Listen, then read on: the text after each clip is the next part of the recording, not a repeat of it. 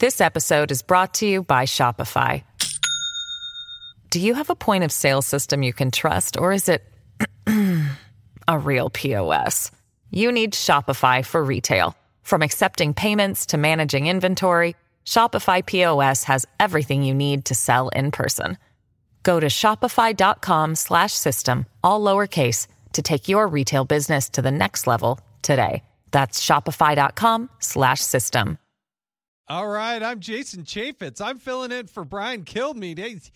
I can't believe how hard this guy works. I just did Fox and Friends. He does that. Then he comes on and does this show. It's BrianKilmeadShow.com. The call-in line is 866-408-7669. We'd love to hear from you. I'd love to answer questions and have a discussion. But we got a good show because there's a lot of craziness that's happening. You know, if you like Washington, D.C., I don't. I'm kind of tired of it. I served in Congress for 8.5 years, but time to move on in life. But there's always somebody doing something stupid in Congress, and we're going to talk about that today. And so I want to bring in first David Spunt, and you can follow him at David Spunt, a great Twitter handle there. David, thanks for joining us. What do you see happening or not happening in Washington, D.C.? Good to be with you today, Jason. Hope you're well, and happy early New Year to you and your family. Well, the big news is on Capitol Hill regarding these COVID relief payments. And the reason this is a big deal is because as I speak to you right now, some Americans woke up this morning and are looking at their bank accounts right now, and they're seeing $600 of COVID relief money direct deposited. This happened overnight, announced by Treasury Secretary Steve Mnuchin. President Trump wants $2,000. House Speaker Nancy Pelosi on the same page. But yesterday, late yesterday, as you're well aware of, Senate Majority Leader Mitch McConnell announced that there would be some new legislation that would include a $2,000 stimulus check. That's what the president wants, but it combines it with other priorities of the president, which is repealing Section 230 protection for big tech companies, censoring conservative voices on Twitter. This is something the president has spoken out against. Also, a bipartisan study of the integrity of the 2020 election. Democrats just want a straight up or down vote on those $2,000 direct stimulus payments. So that is going to be coming to a head, Jason, in the next few days. Yeah, let's listen to Chuck Schumer in this cut one. Leader McConnell holds the key to unlocking this dilemma. The solution is a simple one. Put both bills up for a simple up or down vote, and then let the chips fall where they may. Well, that's not the way the United States Senate works. That's Chuck Schumer knows that's the way. The Senate just doesn't work like that. You'd have to get literally unanimous consent from everybody to pull something off, and even then it probably wouldn't be able to pull off. It takes 5 days for things to germinate there in the Senate, the United States Senate. So what Mitch McConnell is doing is actually speeding up the process. Now, there are some conservatives like Ron Johnson and others that want to see something that's more targeted to folks that really need this type of relief. But, David, I want to get your response to Lindsey Graham because I think he was on Hannity last night. Here's what he had to say, and I want to get your reaction to it. A $2,000 payment to people making under $75,000 is $400 billion to the debt. But we live in unusual times. It's expensive. It's not the most efficient way to get aid to people who are suffering. But $600 is not enough. The president has dug in. He wants to vote on a $2,000 payment. I support that. And he wants to repeal Section 230 to keep big tech from running the country and censoring conservatives. I support both of those. And I think we're going to get a vote in the Senate if we control the Senate. If we lose Georgia, we're never going to get a vote on repealing Section 230. They're going to send another bill over that's going to make this bill look cheap. So if you want to control spending, make sure that the Republicans win the Senate. What's your reaction, David? Well, you know, Senator Graham is one of those that's one of 5 Republican senators who have come on board right now for those $2,000 direct payments. The other, Senator Josh Hawley, David Perdue, Kelly Loeffler, as we're talking about Georgia and what plays out over the next week, they're in lockstep with President Trump. Also, Senator Rubio of Florida. They would need, meaning the senators, the Republicans would need 12 total to go on board with the $2,000 direct payments to reach that 60 vote threshold to pass. So what Senator Graham is saying is not something that could be unlikely. It just depends on if more senators are on board. You obviously were hosting Fox and Friends today. You spoke with Senator Johnson, Ron Johnson of Wisconsin. He agreed that $600 is not enough, however, said that he wants something more targeted, indicating he is not in favor of that. So really what happens over the next few days is going to be fascinating how this plays out. Not to mention we have a new Congress that's coming in on Sunday to add on top of that. That's going to be at noon on Sunday. So we're not going to know who is going to win Georgia at that point. That's 2 days after. But a lot of things are going to play out in Sunday. That new Congress is going to come in. So that certainly shift the balance. Well, that's the concern, is that the calendar does not play in favor of something that's going to be expedited in a quick manner, because even if the Senate was able to act by the weekend, the 117th Congress starts on Sunday at noon, and the problem is they'd have to come up with a new bill and have to vote again on all of this again. So when Lindsey Graham is talking about the idea that, hey, you got to make sure that Republicans are elected in Georgia, he really does mean that, because the likelihood is if you give Chuck Schumer that gavel, you're not going to see investigations into Hunter Biden and the things that Ron Johnson and the Senate are working on. And you're going to see a stimulus, if you will call it, from the Democrats that is far higher. And there's no way, Lindsey Graham argues, that Section 230, which is the free pass that the social media companies use in order to do what they want to do in suppression of opinions on their websites. If you want to see reform on Section 230, the Democrats have shown no interest in doing that type of thing, David. Well, as you mentioned, the clock is running out, not only on this Congress, but on this measure that Senator McConnell seems to favor, tying the $2,000 stimulus check, the repeal of Section 230, and studying the integrity of the election. The reason that time is not on the side of the Senate Majority Leader at this point is because the House, as you know, voted straight up or down to pass those $2,000 direct payments on Monday. Now that's coming over to the Senate. The Senate would need to pass it. If that passed it, then it would go to the President. The President would sign that. He's indicated he would sign that. However, if Senator McConnell, Majority Leader McConnell's proposal tying these three things together is introduced today officially on the floor, which we expect that will happen, that would need to go back to the House. The House is out of session. So as you mentioned, the clock is it's really not in favor for both sides as we get into these last waning days of the 116th Congress. No, and but the need for this type of thing, let's listen to this montage of some Democrats and Republicans talking about the stimulus. Cut 5. I don't want to hear it that it costs too much to help working families get a check when they're struggling. I'm delighted to support the president in this $2,000. It's really a $1,400 increment over what we've already done. Do we turn our backs on struggling working families, or do we respond to their pain? We're talking about sending checks, the vast majority of which will be going to people who've had no loss of income whatsoever. My Republican colleagues seem more interested in funding defense than in funding the defenseless. The best stimulus there is a job. No, it's a good point. We played that last night on the 5, and you can see why these things do need to be debated out. You know, I've pointed out multiple times before, Nancy Pelosi, I think, owns this delay. I mean, she was very clear that there was no way she was going to allow any stimulus to go out before the election had concluded. There was no way she wanted Donald Trump and Republicans to have people, take credit or be responsible for people getting a check right before the election. I mean, it just wasn't going to happen, David. So she has a news conference today, actually, at 10:45 in an hour and a half. So we'll see what she has to say. We are predicting that she will talk about the fact that the House passed these $2,000 stimulus checks and the fact that the House override the president's veto of the National Defense Authorization Act.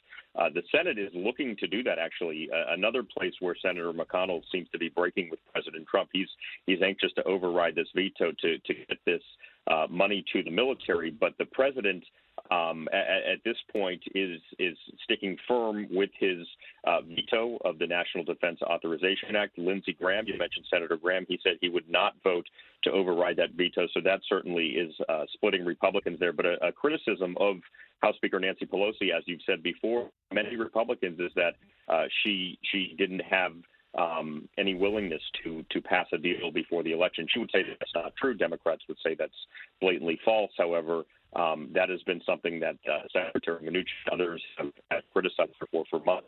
Yeah, no, she even said out loud that when they asked her what made you change your mind, and part of it she said was, well, there's a new president. And that's the sad reality of it, because there are people who desperately do need this help through no fault of their own. They've been put out of business. Their business is falling apart. They don't have the income. They can't pay their rent. And the sad reality is that Congress, still has to be able to deal with this in order to appropriate it. But again, Sunday is the new Congress.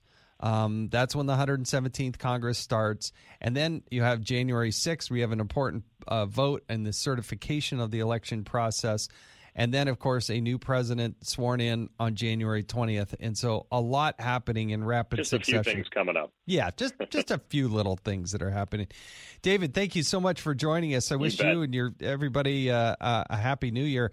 Want to remind everybody the call-in line is 866-408-7669. That's 866-408-7669. It's the Brian Kilmeade Show, BrianKilmeadeShow.com. Invite you to join us and participate. We got a lot more to talk about coming up on the Brian Kilmeade Show. Giving you everything you need to know. It's Brian Kilmeade. This episode is brought to you by Shopify. Do you have a point of sale system you can trust, or is it a real POS? You need Shopify for retail. From accepting payments to managing inventory, Shopify POS has everything you need to sell in person. Go to shopify.com/system, all lowercase, to take your retail business to the next level today. That's shopify.com/system. As many of you know from your own life experiences, a life in so-called blue-collar work is something to be proud of. It is very rewarding to work that has impact on your friends, your neighbors, and your family's lives. Great successes can be had in the blue-collar career. There's no degree requirement for achieving comfort, peace, and freedom. While schools cut shop classes and funnel students into colleges, there are plenty of options for hard workers who are ready to take advantage of open positions. Many young people today assume that college is the only way to achieve success in life. That is not true. Let me introduce you to Ken Rusk. Ken spent his younger years digging ditches and working in construction. He never went to college. Instead, he made goals, planned, and worked hard for 30 years. Now Ken is a successful entrepreneur with multiple businesses and revenue streams. In his national best-selling book, Blue Collar Cash, Ken shares his insights from over 30 years of working in blue-collar trades as an entrepreneur, mentor, and life coach. Now he's created a guide made specifically for you and your unique situation. This guide will give you or someone you love the tools you need to start designing the life of their dreams. You can achieve your dreams regardless of your educational background or your past. Go to kenrusk.com/path to learn more. That's kenrusk.com/path. Breaking news, unique opinions. Hear it all on the Brian Kilmeade Show. The progressive movement itself probably is 35 or 40% of the Democratic coalition. And I believe that the progressive movement deserves seats in the cabinet. That has not yet happened. As progressives, we are still pushing to see more of us as part of the transition team? The answer is we need to shift power. We need to make sure that we have a transition of power in the leadership of the Democratic Party. That, of course, was Alexandria Ocasio-Cortez, Representative Ilhan Omar, and Senator Bernie Sanders, who's not even a member of the Democratic Party, by the way, but they're talking about this transition of power. And I got to tell you, that coming up on January 3rd, we're going to see some interesting things because that's the vote for who's going to be the next Speaker of the House. I'm Jason Chaffetz filling in for Brian Kilmeade today. We got a number I'd love for you to call in, 866-408-7669. That's 866-408-7669. You can ask me anything about, I spent 8.5 years in Congress. Throw any question you want about life in Congress, what's happening or not happening in D.C., whatever you'd like. Would love to get after it. But I got to tell you, I want to highlight this because I think everybody has said that it's a foregone conclusion that Nancy Pelosi is going to be the next speaker. But I don't know that she's able to run the gauntlet. I really think she's going to have a difficult time making it across the finish line. The way Congress works, the very first thing you do with the start of the next Congress is the very first vote is to swear you in, or the very first action. And then per the Constitution, what they do is everybody has to stand one at a time when they call your name. And then you yell out, you literally yell who you want to vote for Speaker of the House. Now, it's an interesting process because there's no hiding. There's no ducking it. And you have to go on the record. I want to point out, I tweeted this. I'm at Jason in the House. If you want to go look at Twitter or Parler or Facebook, but Jason in the House, I retweeted this thing that Kevin McCarthy, now he's the minority leader for the Republicans. This is what he sent out yesterday. 15 Democrats voted against Nancy Pelosi for Speaker last time. 10 of them are coming back. If those 10 Democrats vote against her, she will no longer be Speaker of the House.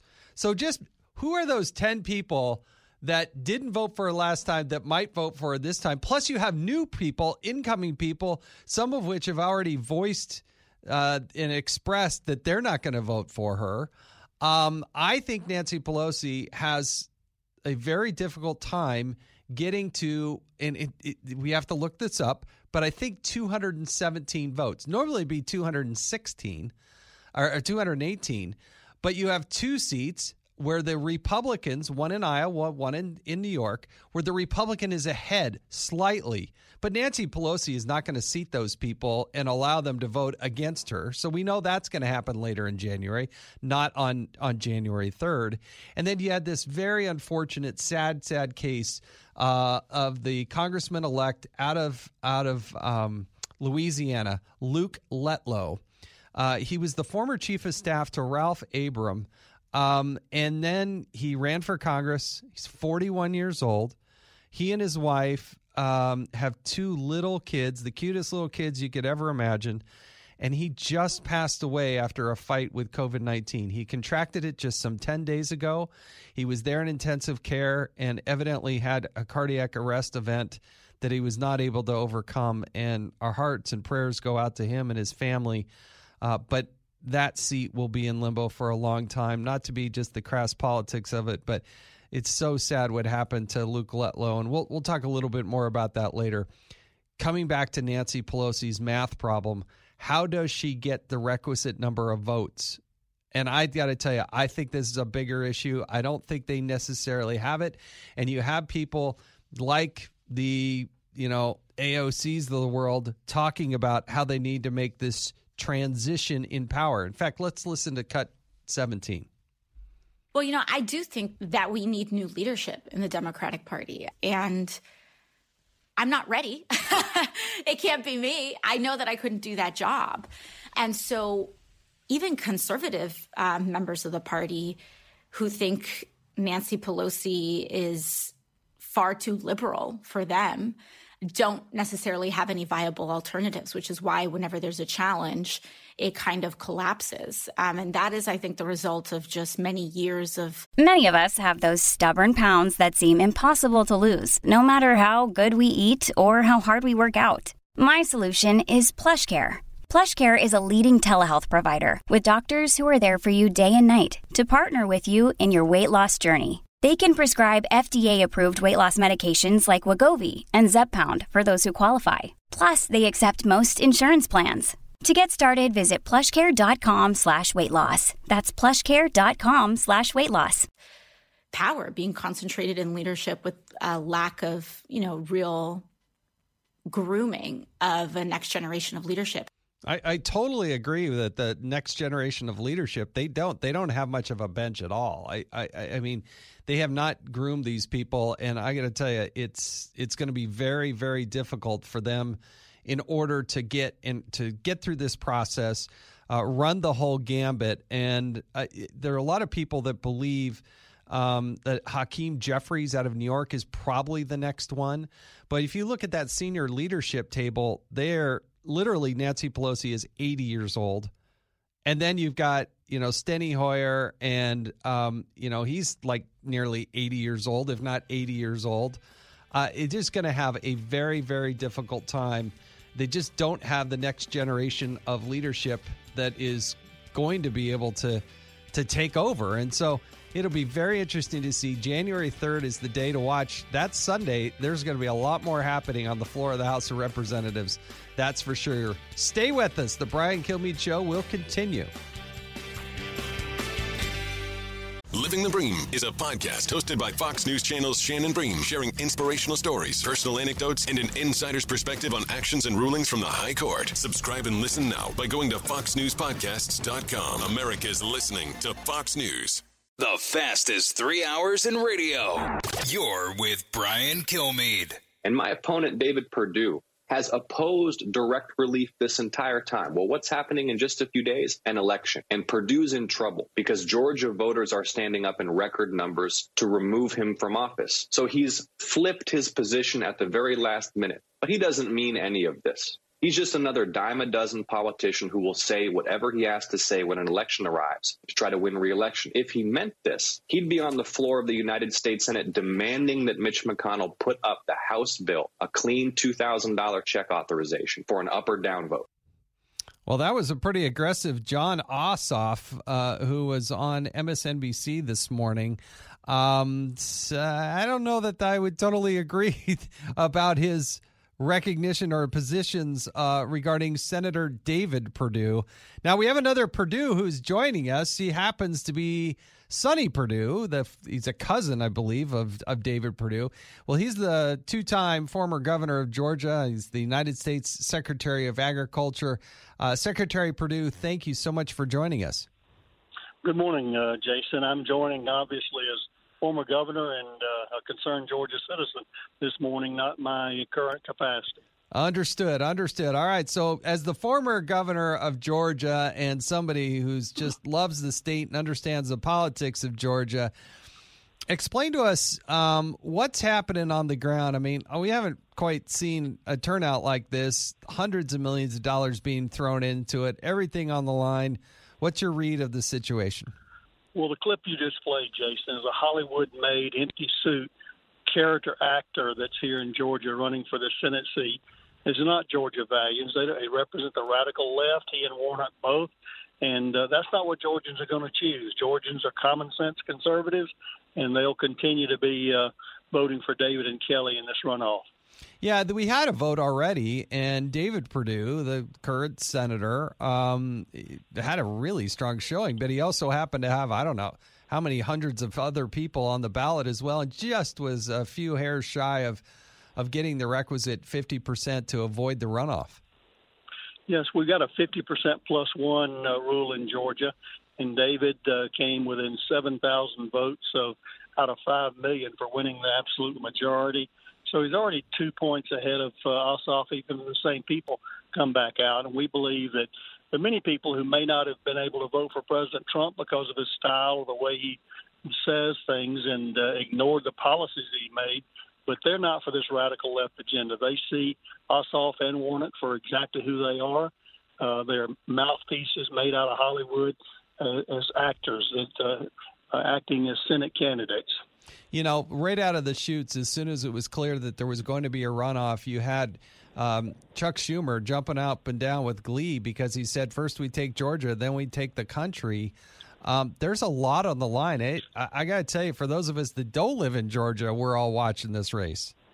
Well, the world is watching, absolutely, not just the U.S., but this is for the soul of America, Jason. This race is right here, and Schumer's exactly right. Those are his own words. In fact, AOC says we need these 2 seats so we don't have to negotiate.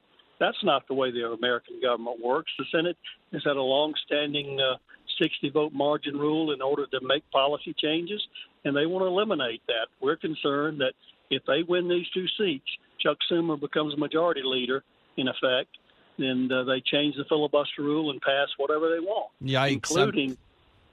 including adding states and packing the Supreme Court. Yeah, I got to tell you, I was bad enough in my time in the House of Representatives, Nancy Pelosi with a gavel, but I can't imagine with Chuck Schumer with a gavel at the same time. It's just untenable in my view. I hope Georgians wake up to that.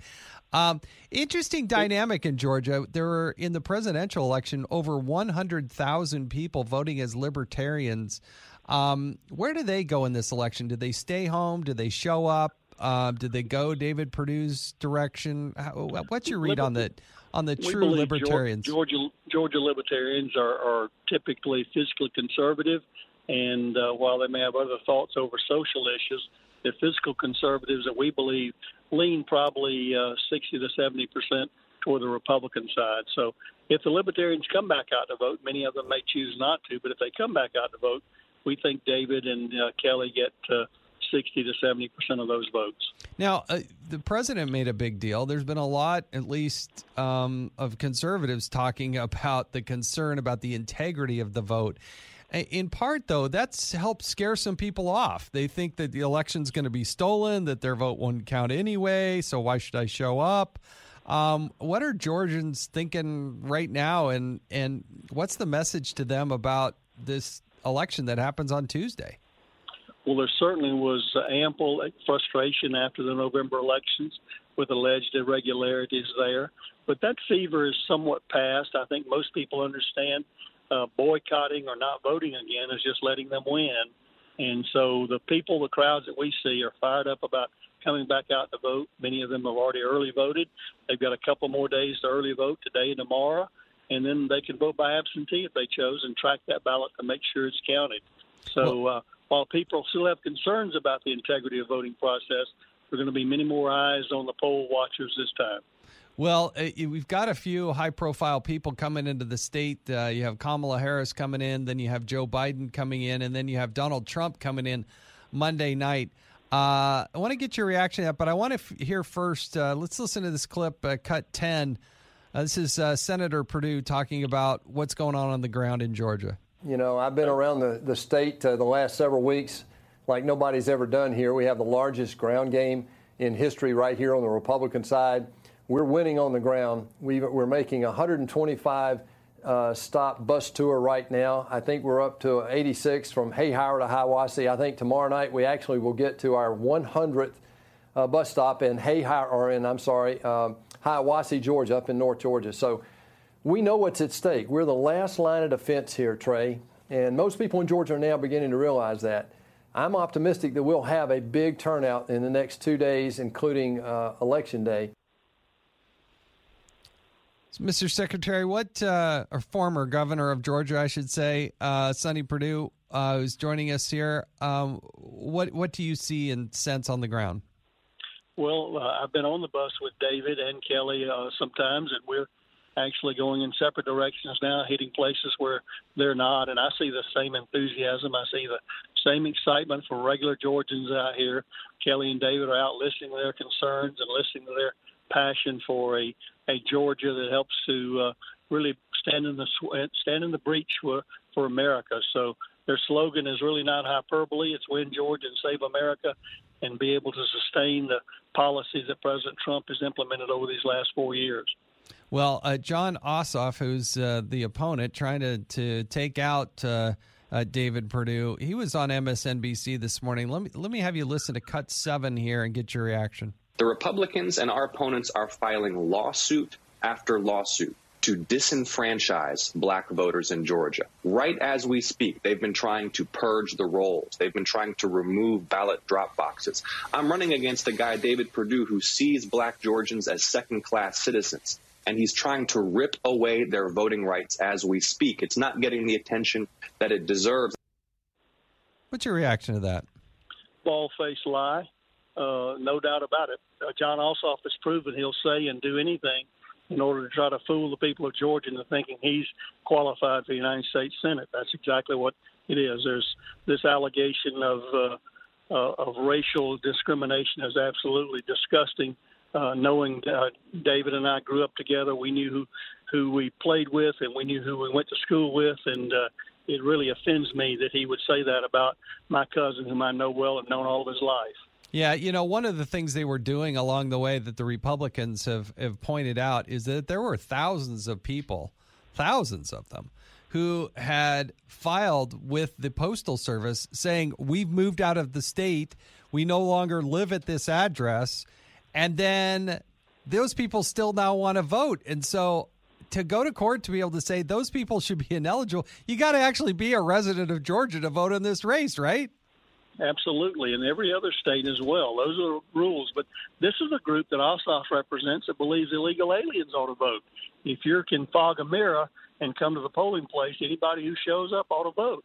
That's not what our American ballot box is all about. This is these are policies that are shown. This isn't voter suppression. We've had more votes in this election than ever. And more African-American votes and more minority votes. So the fallacy and the farceness of voter suppression is just that. It's false and it's a lie. I got one more topic, and you're being the two-time former governor of the state. I want to get your thoughts on this, and I probably puts you in a tough spot as the current Secretary of Agriculture. I know you got your own personal hat on today. You're not acting as the secretary right now, but the president just tweeted at Brian Kemp, Georgia, our GA, should resign from office. This is President Trump.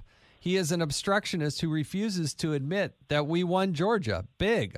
Also won the other swing states. Is that helpful right now in the midst of the election with a few days? I mean, there is a difference between what a governor can do and what the Secretary of State can do, correct? It is. President Trump obviously is very frustrated over these irregularities that are there, and I understand his frustration. Obviously, you're correct, though. The governor, we have a constitutional officer, like most states do, the Secretary of State, who is charged by Georgia law with overseeing and managing the integrity of elections. And many people are upset because they don't believe that that has happened here in Georgia. Well, Sonny Perdue, it's very kind of you to take time away from all your different duties, but you know Georgia as well as anybody. You have served her for a long time. We appreciate your service to the country, to the state of Georgia, and we appreciate you joining us on the Brian Kilmeade Show today. Good to talk with you, Jason. Best wishes and Happy New Year. Well, Happy New Year, and Happy New Year to everybody else. We're going to try to get to your calls. The number 866-408-7669. That's 866-408-7669. This is the Brian Kilmeade Show.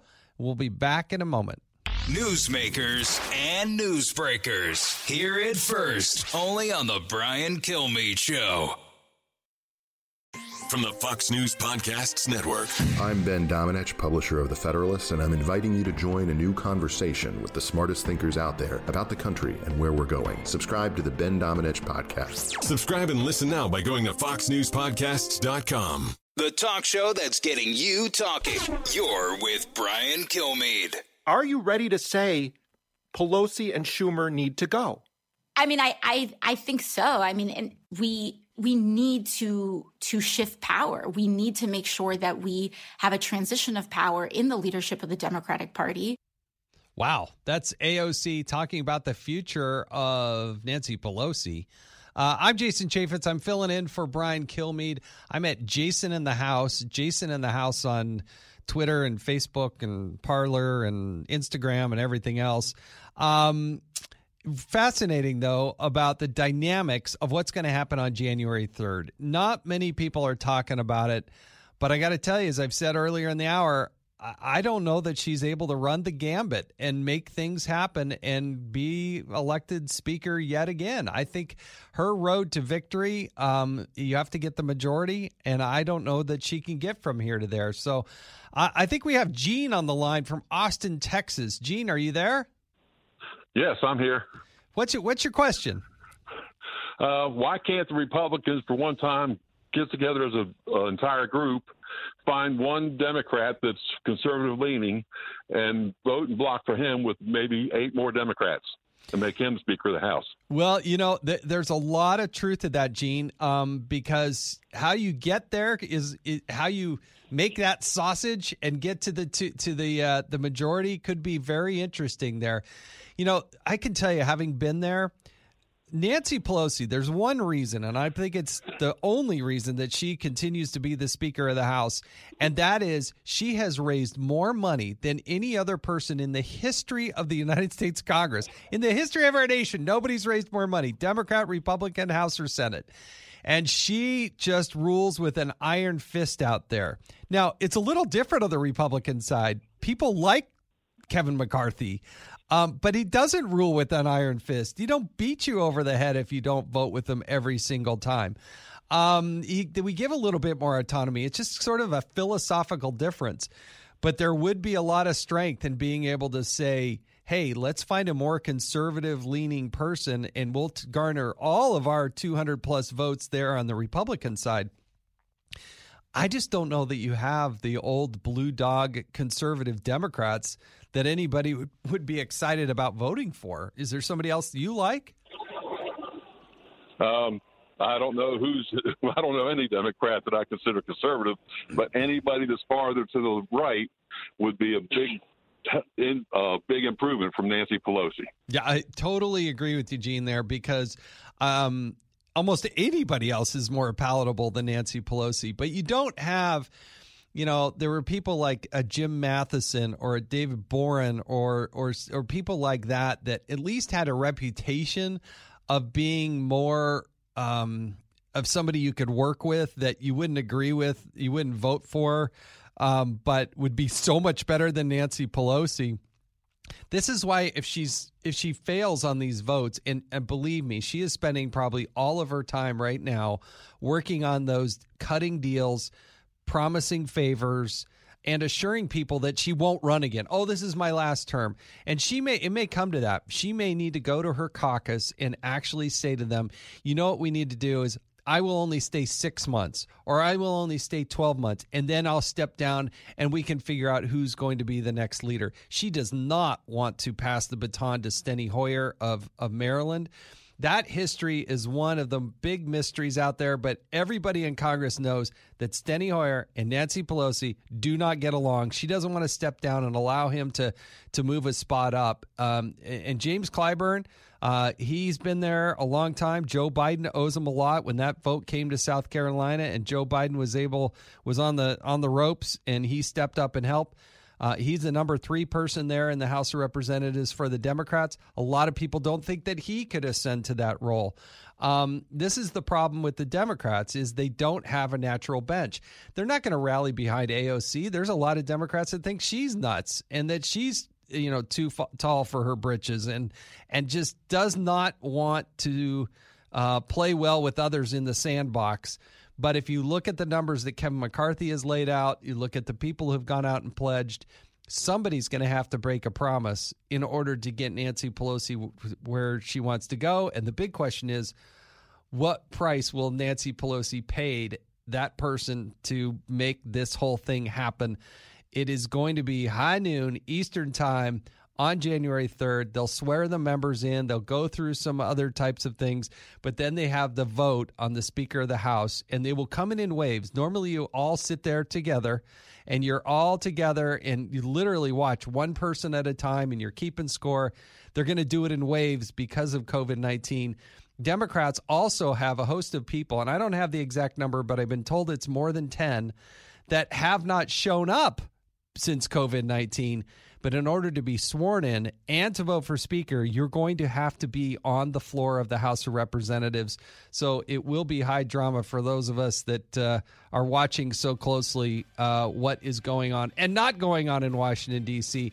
It'll be start of the 117th Congress, a historic one. A lot's going to change between now and January 20th, and there's a lot of important votes and maneuvers out there, and I think we'll all be watching it closely because it is going to affect all of us. I'm Jason Chaffetz. This is the Brian Kilmeade Show.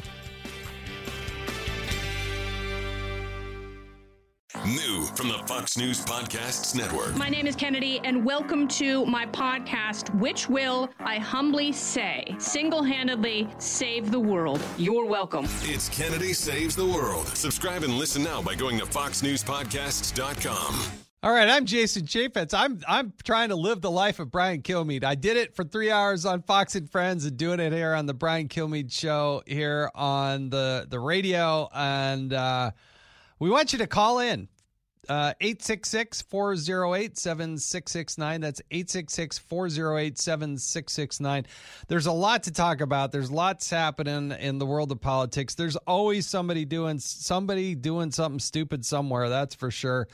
And somebody who keeps an eye on these idiots and some of the craziness that's happening in Washington, D.C. I'm glad to have my friend, somebody you've heard and seen a lot along the way, Charlie Hurt, who's joining us. He's a Fox News contributor. He's a columnist for the Washington Times, and he's the author of Still Winning: Why America Went All In on Donald Trump and Why We Must Do It Again. Charlie Hurt, thanks for joining us.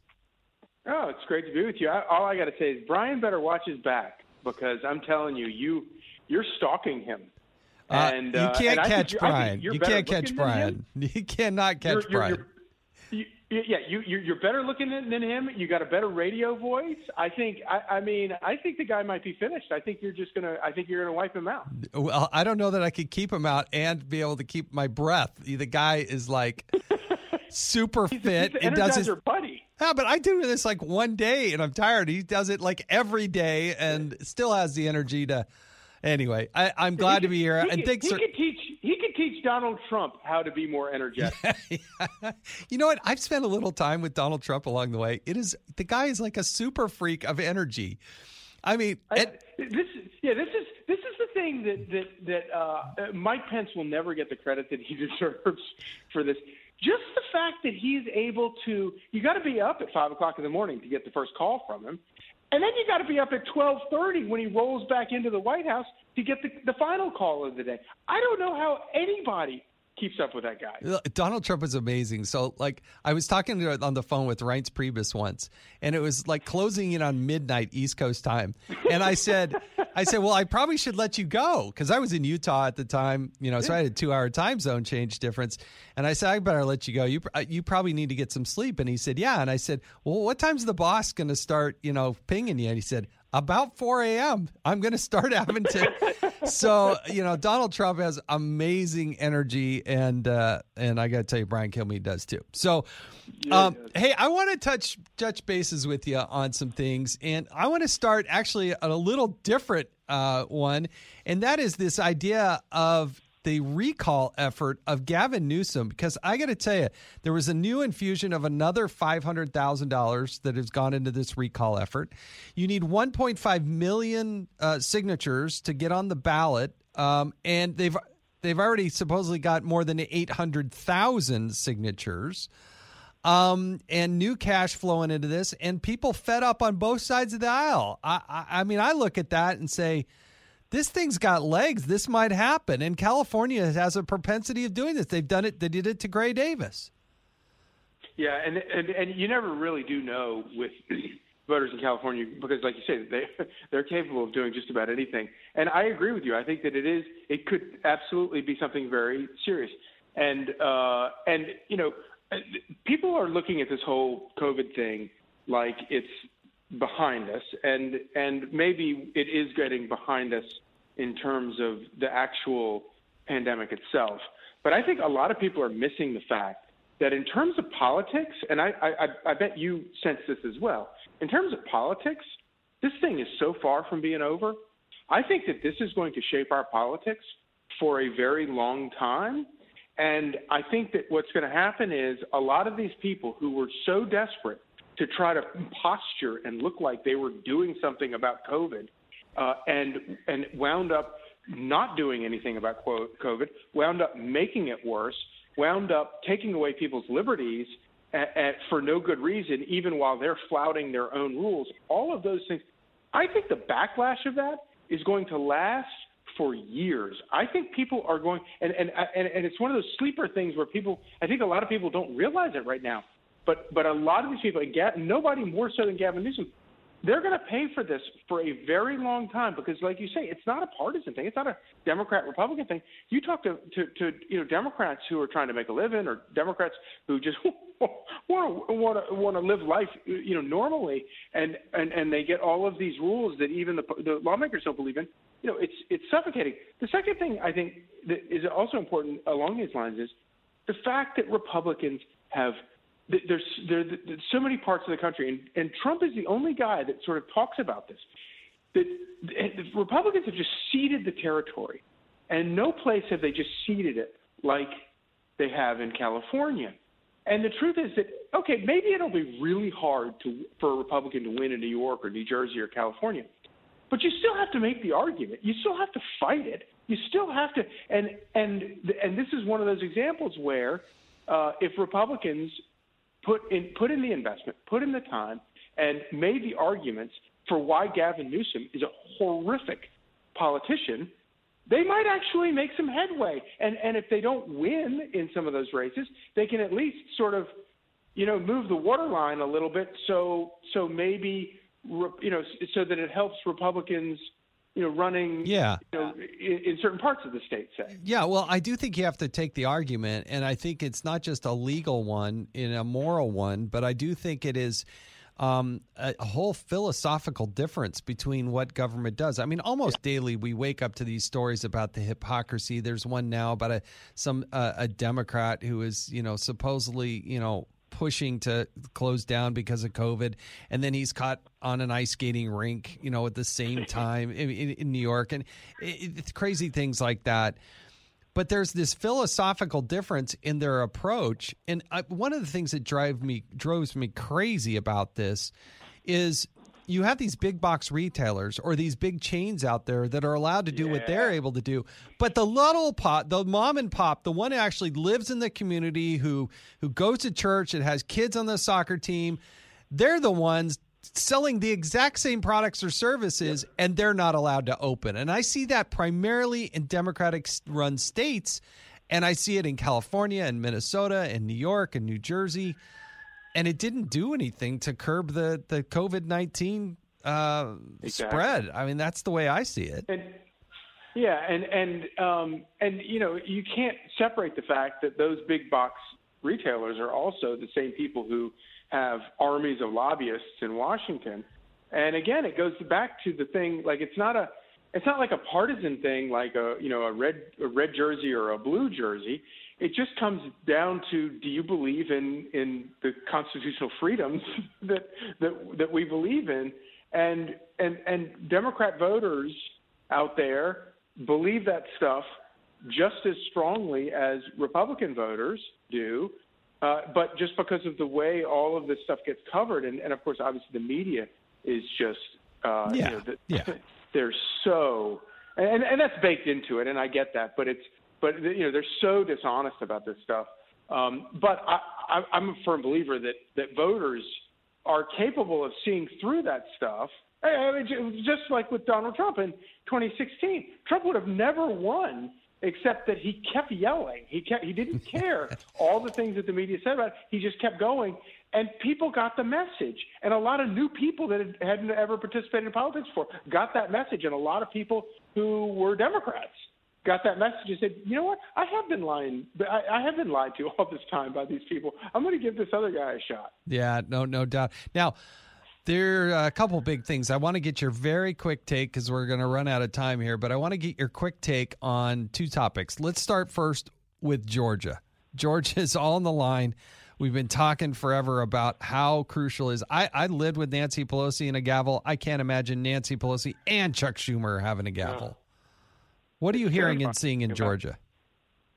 Well, I mean, obviously there's a lot of I feel like I hear a lot of and I know a lot of people that are down there working on it, and people are, the Republicans feel pretty optimistic about it. But you never know in this environment. That's the thing, and you have to remember that. And I get the frustration that Georgia voters feel, but the one thing I mean, there are a lot of reasons to vote, and nothing is more important than what you just said about the idea of giving Nancy Pelosi and Chuck Schumer and a Democrat administration. There is no end to the horrors that these people could do. But another thing is, if you're frustrated about if you're a Georgia voter and you're frustrated about what happened, nothing will send a greater message that there was shenanigans in the November election than everybody coming out and swamping the polls and getting Loeffler and Perdue over the line by 10 points. If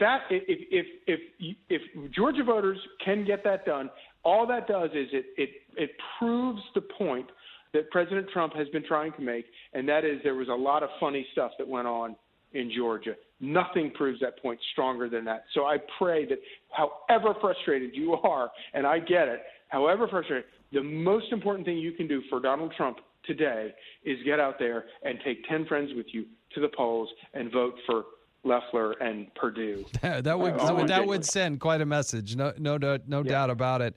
Last thing I want to ask you about, Charlie, real quick, is Nancy Pelosi. I think it's being underreported. I don't think that she necessarily has the votes to get to the majority. No doubt she runs that place with an iron fist and will beat people over the head. But there's too many people who have said they just won't do it. And you're going to have to flip some votes. And I don't know how she does it, but we're going to find out on Sunday. You would know all that so much better than anybody else, but I'm of the camp that I just have a hard time seeing how, knowing how she rules with such an iron fist. I have a hard time seeing how something else happens, but something else would have to give. Somebody else, she would have to surrender to let somebody else get a shot to coalesce all of those the defectors and the rank and file Democrats. But without a doubt, whatever happens, it will be interesting because either this year or in 2 years, Nancy Pelosi is going to make history as the first speaker to ever lose the speakership twice. Yeah. Good point. Because I do think you're right. In 2022, there is no doubt that I think the Republicans are going to be in a prime position to take over the House of Representatives because they're going to see what the craziness the Democrats want to do, and I think. But it won't happen. It won't happen if Republicans forget all of the lessons that President Trump taught us about the issues that are important and about how to fight. Because these people they're so dishonest. It just you and I have seen it up close for a long time. So. We know, and we sort of roll our eyes when people complain about the media or whatever like that because we've seen it for so long, and we just know it's sort of baked in. But I mean, however dishonest people think it is, these people are 10 times more dishonest. It's like every time they open their mouth, it's worse than you think. Like yes, 10 lies. Yeah, exactly. Well, Charlie Hurd, thank you so much for joining us. I really do appreciate your perspective, and wish you and your family a happy New Year. So. Thank you so much for joining us. All right, our call-in line, 866-408-7669. This is the Brian Kilmeade Show. We'll be right back. Educating, entertaining, enlightening. You're with Brian Kilmeade. Fox Nation presents podcasts Women of the Bible Speak. I'm Shannon Bream, host of Fox News at Night and author of the new book, Women of the Bible Speak, the wisdom of 16 women and their lessons for today. Subscribe now on Apple Podcasts, Spotify, FoxNewsPodcast.com, or wherever you download your podcasts. He's so busy, he'll make your head spin. It's Brian Kilmeade. My wife's on the phone with her hairdresser or her friend. She's like, really? Okay, I can't wait to see you. That's going to be great. Fantastic. What time? 12 o'clock? My wife is from Spain. Mm-hmm. And she said, blah, blah, blah. And blah, blah, blah. I don't mean to be racist when I put that accent on there, by the way. Oh, that's Alec Baldwin, and it sounded so funny. Except it's not true. It seems like it was stripped right out of a headline or a plot on 30 Rock. Ends up his wife's from... Boston, I think it was, or something like this. And she's been playing it to the hilt. Even this Today Show clip, which we're going to queue up for you, all kind of fiction because, it seems like it's all something that I just can't get enough of this. We're talking about Hilaria Baldwin, whose real name is Hillary, but was going by Hilaria. How do you say anything? Cucumber? Cucumbers. Yeah, this is, how do you say in this country, cucumber? This is a girl who is just making it up. And we had Rachel Campos Duffy, who does have some Spanish heritage in her background. And she was just laughing at it, like her accents and and then it's come out that nobody's ever really heard her say anything in Spanish she just hasn't used it. Anyway, this is a story that I think everybody's kind of smiling and giggling, in part because Alec Baldwin is pretty much just a punk, but he's using it to his advantage. And hey, look, if you have a happy marriage and great kids, more power to you. But when you go out and try to snooker the American people, it catches up with you at some point along the way. All right, I'm Jason Chaffetz. I'm filling in for Brian Kilmeade. The number 866-408-7669. But I think we're going to take a call, and we have Chuck in Las Vegas. Chuck, what's your question? I had a comment about the Speaker of the House. So the way I understand it, there's nothing in the Constitution that says the Speaker of the House must be from the majority party. In fact, there's nothing in the Constitution that actually said the Speaker must be a member of the House. So if every Republican rallies around Kevin McCarthy and AOC is successful in siphoning off enough votes from Nancy Pelosi, he could, in fact, be elected Speaker of the House. Yeah, you're right. You point out a piece of the Constitution, Chuck, that most people don't realize.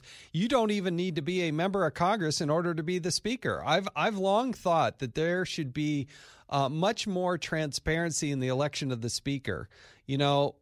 What happens is the Republicans and Democrats, they go behind closed doors and they have a secret ballot that nobody gets to see. I mean, there's more transparency, with the Pope, the selection of the next Pope, than there is the next Speaker of the House for somebody who's next in line to be the President of the United States after the President and the Vice President. So I got to tell you, there should be a debate. There should be a national discussion about this.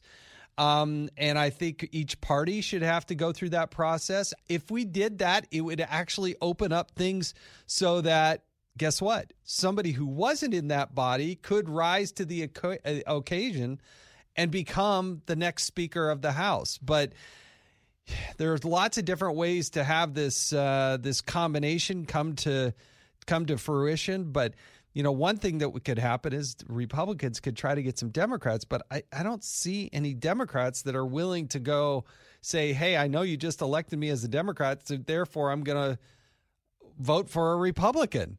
Nor do I see some Republicans or in mass could go and get behind some Democrats. A Democrat could go get 5 or 6 or 7 votes or even 10 votes, get all of the Republicans, and then you'd have somebody who wasn't Nancy Pelosi. I think that's the ultimate line that people want to get to. But Nancy Pelosi, I'm telling you, she is twisting arms. She is cajoling people, and I don't know what she's doing behind the scenes to make deals. But watch for the people that flip, because they have done something in order to get there. There's more coming up. This is the Brian Kilmeade Show. Get this and all your favorite Fox News podcasts ad-free on Apple Podcasts with Fox News Podcasts Plus. Just go to foxnewspodcasts.com for all the details. Information you want. Truth you demand. This is the Brian Kilmeade Show. I'm Jason Chaffetz, filling in for Brian Kilmeade. We have to make some adjustments here in the studio, like raising up the microphone when I stand up.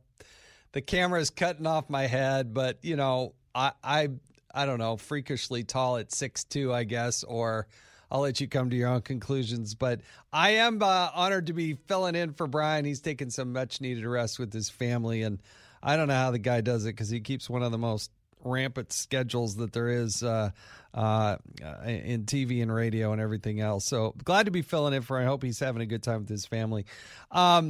There's a lot happening out in the world. Please, if you want to call in with a question, 866-408-7669. Our website is thebriankilmeadshow.com. But we're thrilled to have Ben Domenech, who's the publisher of The Federalist, joining us. Ben, thank you so much for being here. There's a lot to talk about, but welcome and thanks for joining us. I'm happy to be with you, though your intro music there was not Randy Newman's Short People for some reason to accompany your observations on the nature of changes in the studio. I got to tell you, though, I am familiar with that song. It's one of the most politically incorrect songs. I went back and listened to it recently. I thought, oh, my goodness, I can't believe that was like popular back in the day. It is really a bad song. It's amazing. It's amazing what you can get away with, and just to think that people now just know him as the guy who tugged at your heartstrings in Pixar movies. It's actually enjoyable. I'm glad you're familiar with it. Otherwise, that could have gone over your head. So I guess that would require a little bit of a bigger jump. Yeah, exactly. It may have gone over Brian's head, but not mine. So I got it. Hey, I want to play this clip for you, Ben, because Victor Davis Hanson's one of the smartest people we know. He's from California. He's with the Hoover Institute, and he was on Tucker last night. I want to play this clip and then get your reaction to it. The problem with the lockdown was the governor was caught cheating on his own lockdown at the French Laundry at Tony restaurant. So was the mayor of San Francisco. So was Nancy Pelosi. She went to a hairdresser.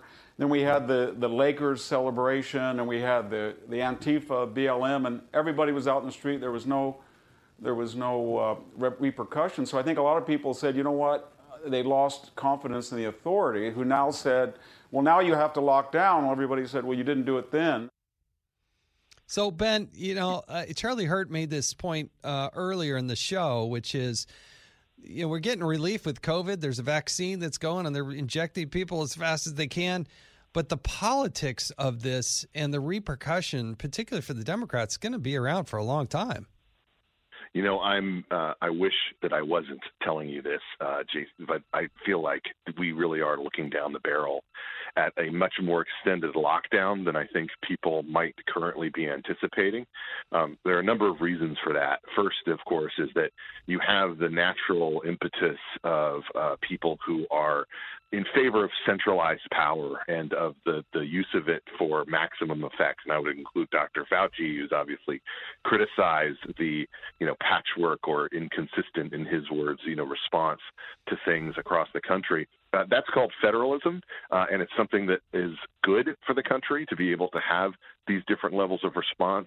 But even with this vaccine rollout, it's only going to be 95% effective. Look, it's an amazing achievement. It's phenomenal that you're doing it, but the rollout of it is going to take time, and you're not going to have a natural rush, I think, on the part of a lot of blue states and blue city mayors to release people from these lockdowns. At the same time, you're going to have repeated examples, as we have seen over and over and over again, of the politicians you cite who actually behave according to what they truly believe, which is that they can go out and do these things.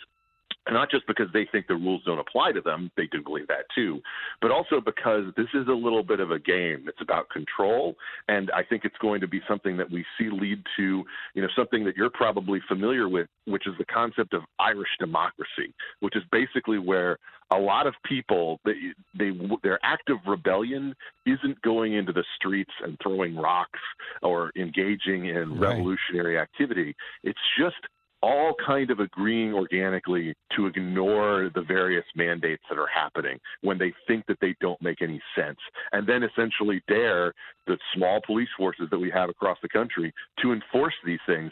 And I think that's going to create a patchwork of reactions to what we've seen go on, just as we've seen, across the country, that is going to raise the tensions. It's going to lead to a lot of blue politician on red politician fights, legal fights, court battles potentially between, the Biden-Harris administration and state officials and the like.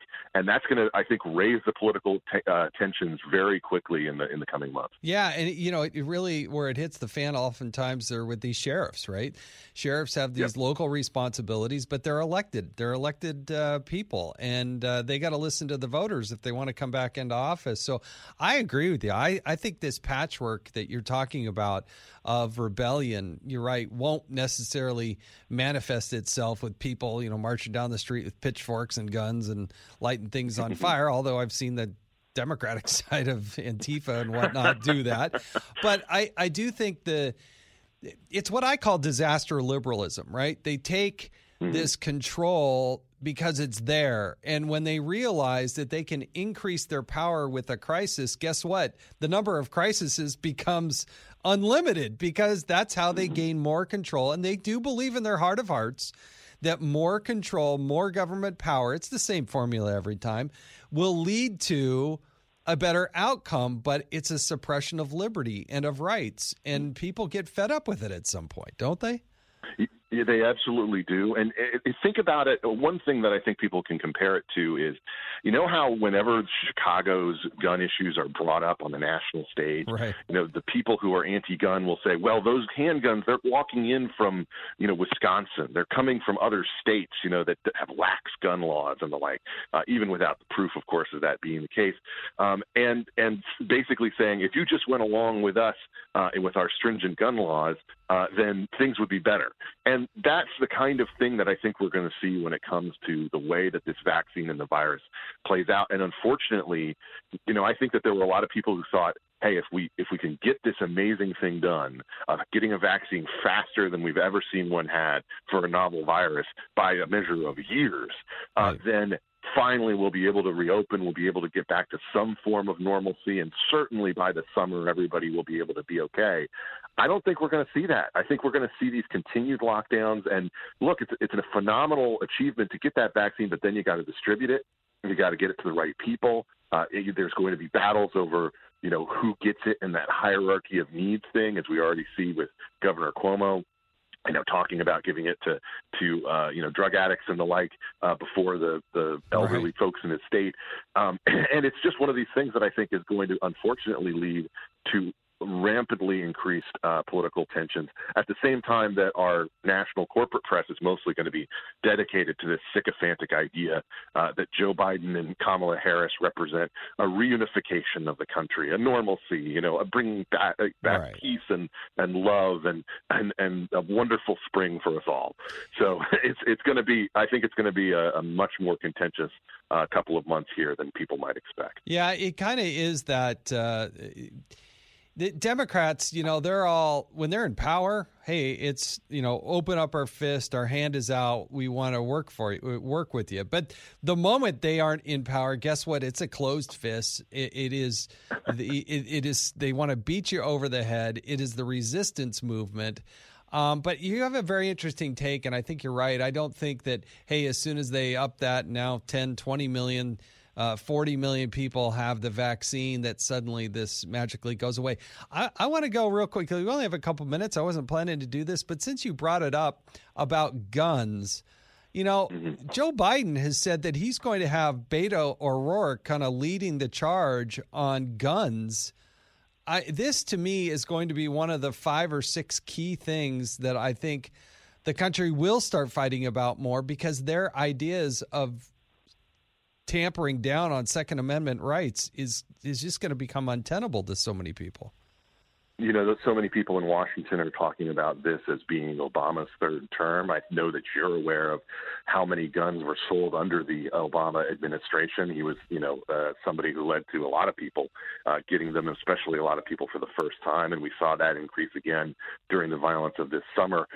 Jen O'Malley Dixon, who is mostly, I think, familiar to people now for the obscenity that she used about Republicans who ran the Biden campaign, also ran the Beto O'Rourke campaign for Senate in Texas, and is someone who has always prioritized these kind of gun-grabbing approaches. I think you're going to see them come at it in a bunch of interesting ways, and I don't use interesting as an endorsement of it by any means. Right. I think that they're going to exact a ton of corporate pressure on big businesses to really shut down access, on banks potentially to dry up offering support for gun manufacturers and the like. I really do think that along with all these culture war issues are going to be real flashpoints going forward that create a ton of division. No, I think you're right. And the best gun salesman we had the last, 8 years before was Barack Obama. But I think Joe Biden may end up beating him out on that and selling more guns and ammunition than ever. Ben, thank you so much. Ben Domenech, the publisher of The Federalist, thank you so much for joining us today on The Brian Kilmeade Show. We'll be right back. Little hand, little eye, they walk around telling great big lies. They got little nose, tiny little teeth. They wear platform shoes on the nasty little feet. Well, I don't want no short people. Expanding your knowledge base. It's Brian Kilmeade. From the Fox News Podcasts Network. Download and listen to The One with Craig Gutfeld, the co-host of The Five, like you've never heard him before. You know him, you love him, you want to be like him. Subscribe and listen now by going to foxnewspodcasts.com. From his mouth to your ears, it's Brian Kilmeade. With only a few days left in December, we've only vaccinated a few million so far. And the pace of the vaccination program is moving now. If it continues to move as it is now, it's going to take years, not months, to vaccinate the American people. That, of course, was Joe Biden yesterday giving an update from his perspective. I'm Jason Chaffetz. I'm filling in for Brian Kilmeade. The coronavirus has affected all of our lives, and we're thrilled to have Dr. Mark Siegel joining us. He's a Fox News medical contributor. He's also an author of the book COVID, The Politics of Fear and the Power of Science. Doctor, thanks so much for being here. And I want to address first Joe Biden's take and criticism of Operation Warp Speed and its deployment. Well, Jason, thanks for having me. I'll point out the obvious. It didn't stop him from getting a vaccine, did it? It certainly was deployed up to his door, up to Joe Biden's door. But that aside, I think I have a lot of problems with the way he's analyzing it. Everybody knows it's not going to take years to get these vaccines. So what is going on here? First of all, I'm going to tell you something you haven't heard before. I don't mind the pace because we've already vaccinated well over 2 million people in about a week and a half. So we've gone from vaccinating thousands to vaccinating millions. And when that happens, you want to watch to see how the millions do before you go to tens of millions and hundreds of millions. So the rush to vaccinate, I completely appreciate because of the number of cases and hospitalizations and deaths we're seeing. It's huge, but it's also hugely important that we get this right. Secondly, Jason, over 11 million doses have been deployed, which means that it's up to the states to get them into people's arms with the help of the feds. And as you know, the military has played an enormous role here. But the slowdown or the delay from deployment to inoculation may not actually be due to Operation Warp Speed. I would hazard a hunch that in the state we're in, New York, that the state health department is slowing it down. So I think 11 million doses deployed is pretty good. I think that they're accelerating it. I think we have new vaccines about to enter the picture here. I'm actually very pleased with the messenger RNA vaccines. I took the Pfizer vaccine myself last week and did pretty well with it. So yeah, we want more vaccinations to occur, absolutely, but we've also accomplished a lot. Yeah, I think you're right. Joe Biden did take it, but the skepticism and all these experts that said it could never be done, but what President Trump actually got done. So, and what 4 or 5 companies. I want to shift gears, though, because there is hesitation for some people of taking the vaccine. You've taken it. You put your money where your mouth is. But we had this death yesterday. Luke Letlow, who is the congressman-elect out of Louisiana, 41 years old. He and his wife, sad story with 2 children. He was going to be sworn in as a new member of Congress on Sunday. But 10 days ago, he contracted the coronavirus. And my understanding is he had some complications with his heart. But still, he's a young man that was a high-profile, newly elected member of Congress. What's your read of the situation? Well, first of all, I'm sure that you resonate with this from your illustrious career as a congressman for almost a decade and in your 40s. So I'm sure you can relate to the horror of this and But from the medical point of view, this is a wake-up call and a reminder. This is why we're vaccinating everyone, because the virus itself is somewhat unpredictable, and the vast majority of deaths occur in the elderly, but it can occasionally happen in someone without pre-existing conditions. My understanding is he didn't have any. He was getting better, but he's had this. He's had the virus for over a couple of weeks already, but again, that can happen too. And as you mentioned, Jason, it affected his heart, and we learned months ago that COVID-19, that the SARS-CoV-2 virus affects not just the lungs, but the heart and sometimes the kidney and the brain as well. So we do see it occasionally affecting the heart. Did he have a pre-existing tendency to heart disease? We don't know. I'll tell you one thing that Francis Collins told me, the head of the NIH, that stuck in my mind, which is that everyone has a different response to this virus. Some people respond more aggressively to the virus. Other people get that inflammation that the problem is, and it's not entirely predictable. He clearly had some inflammation going on in his heart as a result. He got remdesivir, he got dexamethasone, which we found to be pretty effective when people get pretty sick from this. Yeah, it's a sad story. Doctor, I want to get your read, though, real quickly, because in Colorado, health officials have confirmed the first U.S. case of a highly infectious version of COVID that may have come in from the United Kingdom. What's your read of that situation? Well, Jason, that one I think we're overhyping. I think that everyone's afraid of the word mutation, but they should realize that viruses mutate all the time on a regular basis. They spin off new strains. Pandemic viruses, especially this kind of a virus, does it, and it tends to do it in the direction of making it more transmissible, because that has a survival advantage if it's more transmissible, but no evidence whatsoever that it's more deadly. Absolutely no evidence that the vaccines don't cover it. They do cover it, and the real important thing here to know is in the 17 countries that this particular strain has gone to from UK, none of them have had sustained spread. All of them have been linked to the actual travel to UK. So I'm going to say that it may not, in fact, end up being a predominant strain. That's what we look for. We look for, okay, it's more transmissible, but is it going to dead end? And it very well might not be something we're talking about a month from now. Dr. Mark Siegel, we appreciate it. Happy New Year to you and your family. Thank you so much for joining us on the Brian Kilmeade Show. From the Fox News Podcasts Network, download and listen to The Untold Story with Martha McCallum. The host of The Story on Fox News Channel sits down with major newsmakers each week to get their untold story. Subscribe and listen now by going to foxnewspodcasts.com.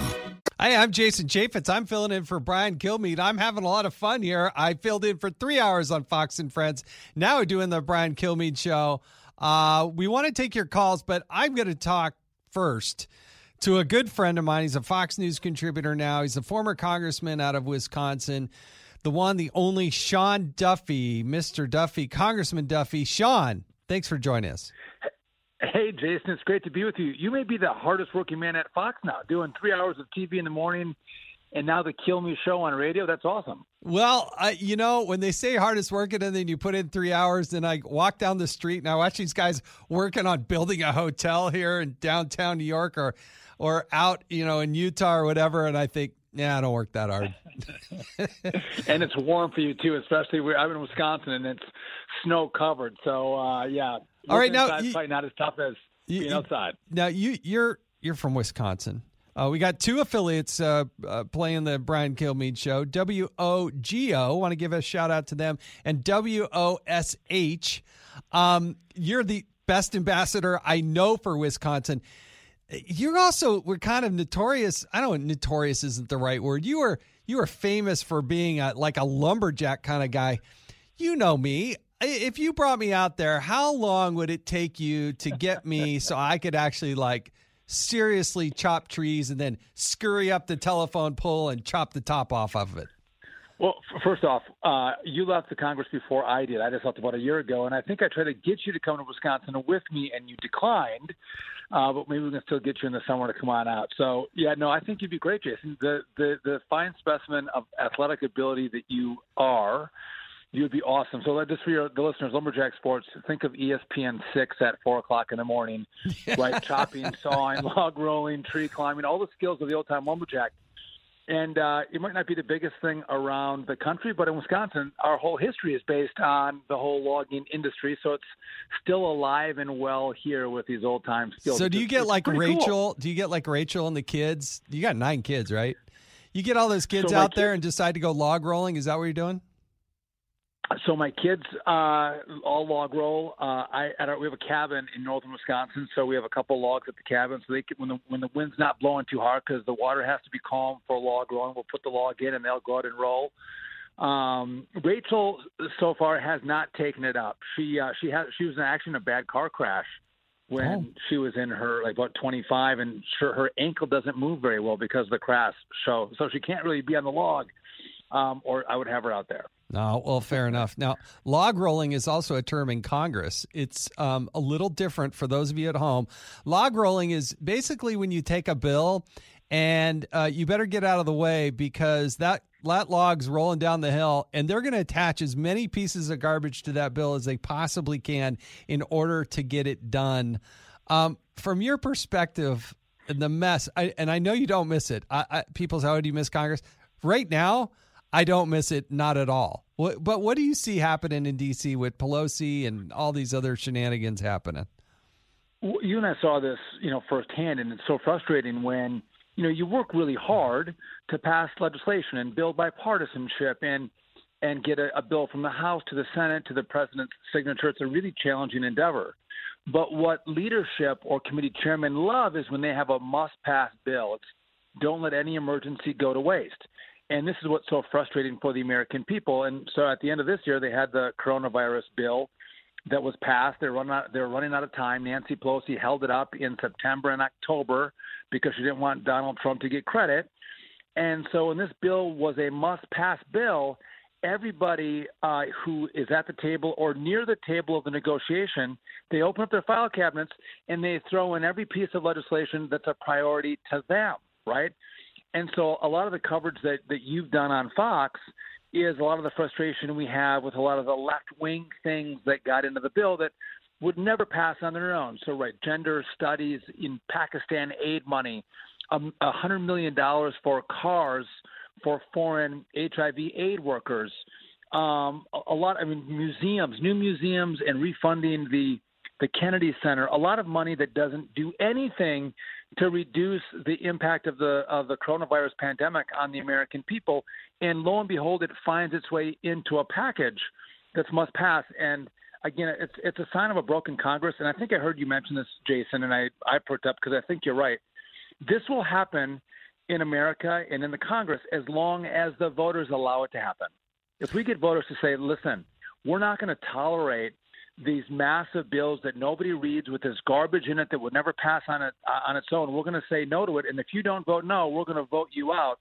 You would see a really quick shift in the way members analyze packages like this. And by the way, leadership, we know this, and I love Kevin McCarthy and the Republican leadership. They only say yes to it because the ranking members of Congress say yes to allowing a massive bill like that pass. Yeah, this is, I think it was in the I'm going to get the date wrong. I better not throw it out there, but there was a budget act. The last budget act to happen set the parameters of how we do budgets. You're supposed to do a budget, and then there are the 12 appropriations bills that come in behind it.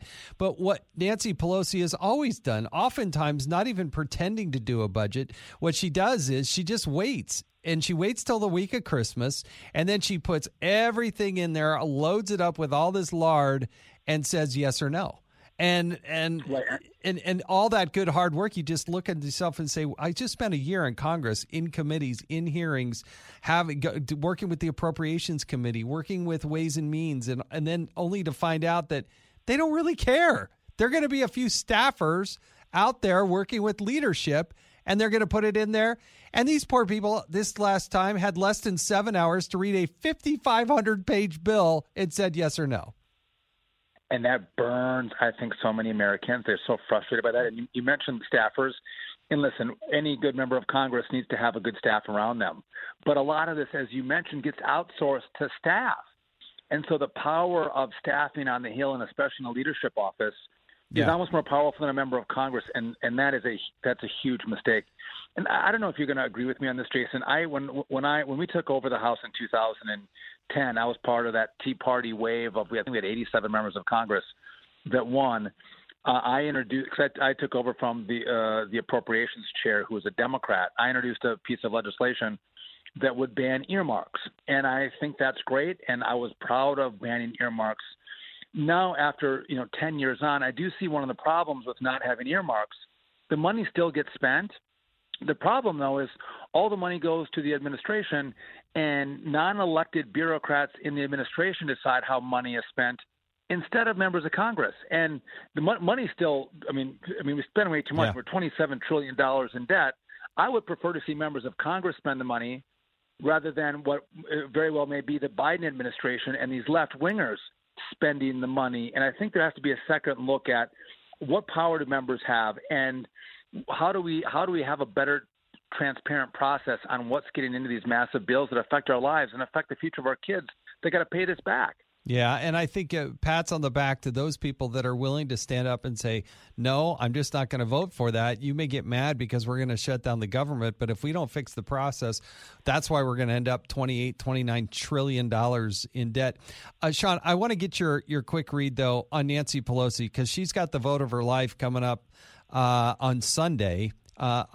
Kevin McCarthy put out a tweet, I thought it was fascinating, saying that 10 of the people that are coming back to Congress didn't vote for her last time. Plus, you have a few new members who said they would not vote for Nancy Pelosi. I don't know how she gets to the 218 members that she needs, and what would happen if she doesn't get to that number. Yeah, so there's a couple new squad members that have not been willing to commit to vote for her. And of those 10, I think there's 15 members who voted no in the last Congress. 10 of them are coming back. Of those 10, many of them come from very moderate seats where Nancy Pelosi is not very popular. So I think of one of them as Connor Lamb, who's in the suburbs of Pittsburgh. This is a Republican-leaning seat that he's won for the last several races. Nancy's not popular there, and he sells himself as a moderate. How does he go to the House floor? And you and I both know this, and if you watch C-SPAN on swearing-in day, and that's the election of the Speaker Day, people have to stand up and say their name in the House chamber of who they want to be Speaker. You can't hide. You stand up and you say the name. And this Connor Lamb and those 9 other members that are from moderate seats going to vote for Nancy Pelosi. Not only that, Jason, with the coronavirus, and I hope I'm not going to, I think it was the 1976 Budget Act, by the way, Adam. I didn't research that. I think that was correct. Yeah, I think you're right. You're right.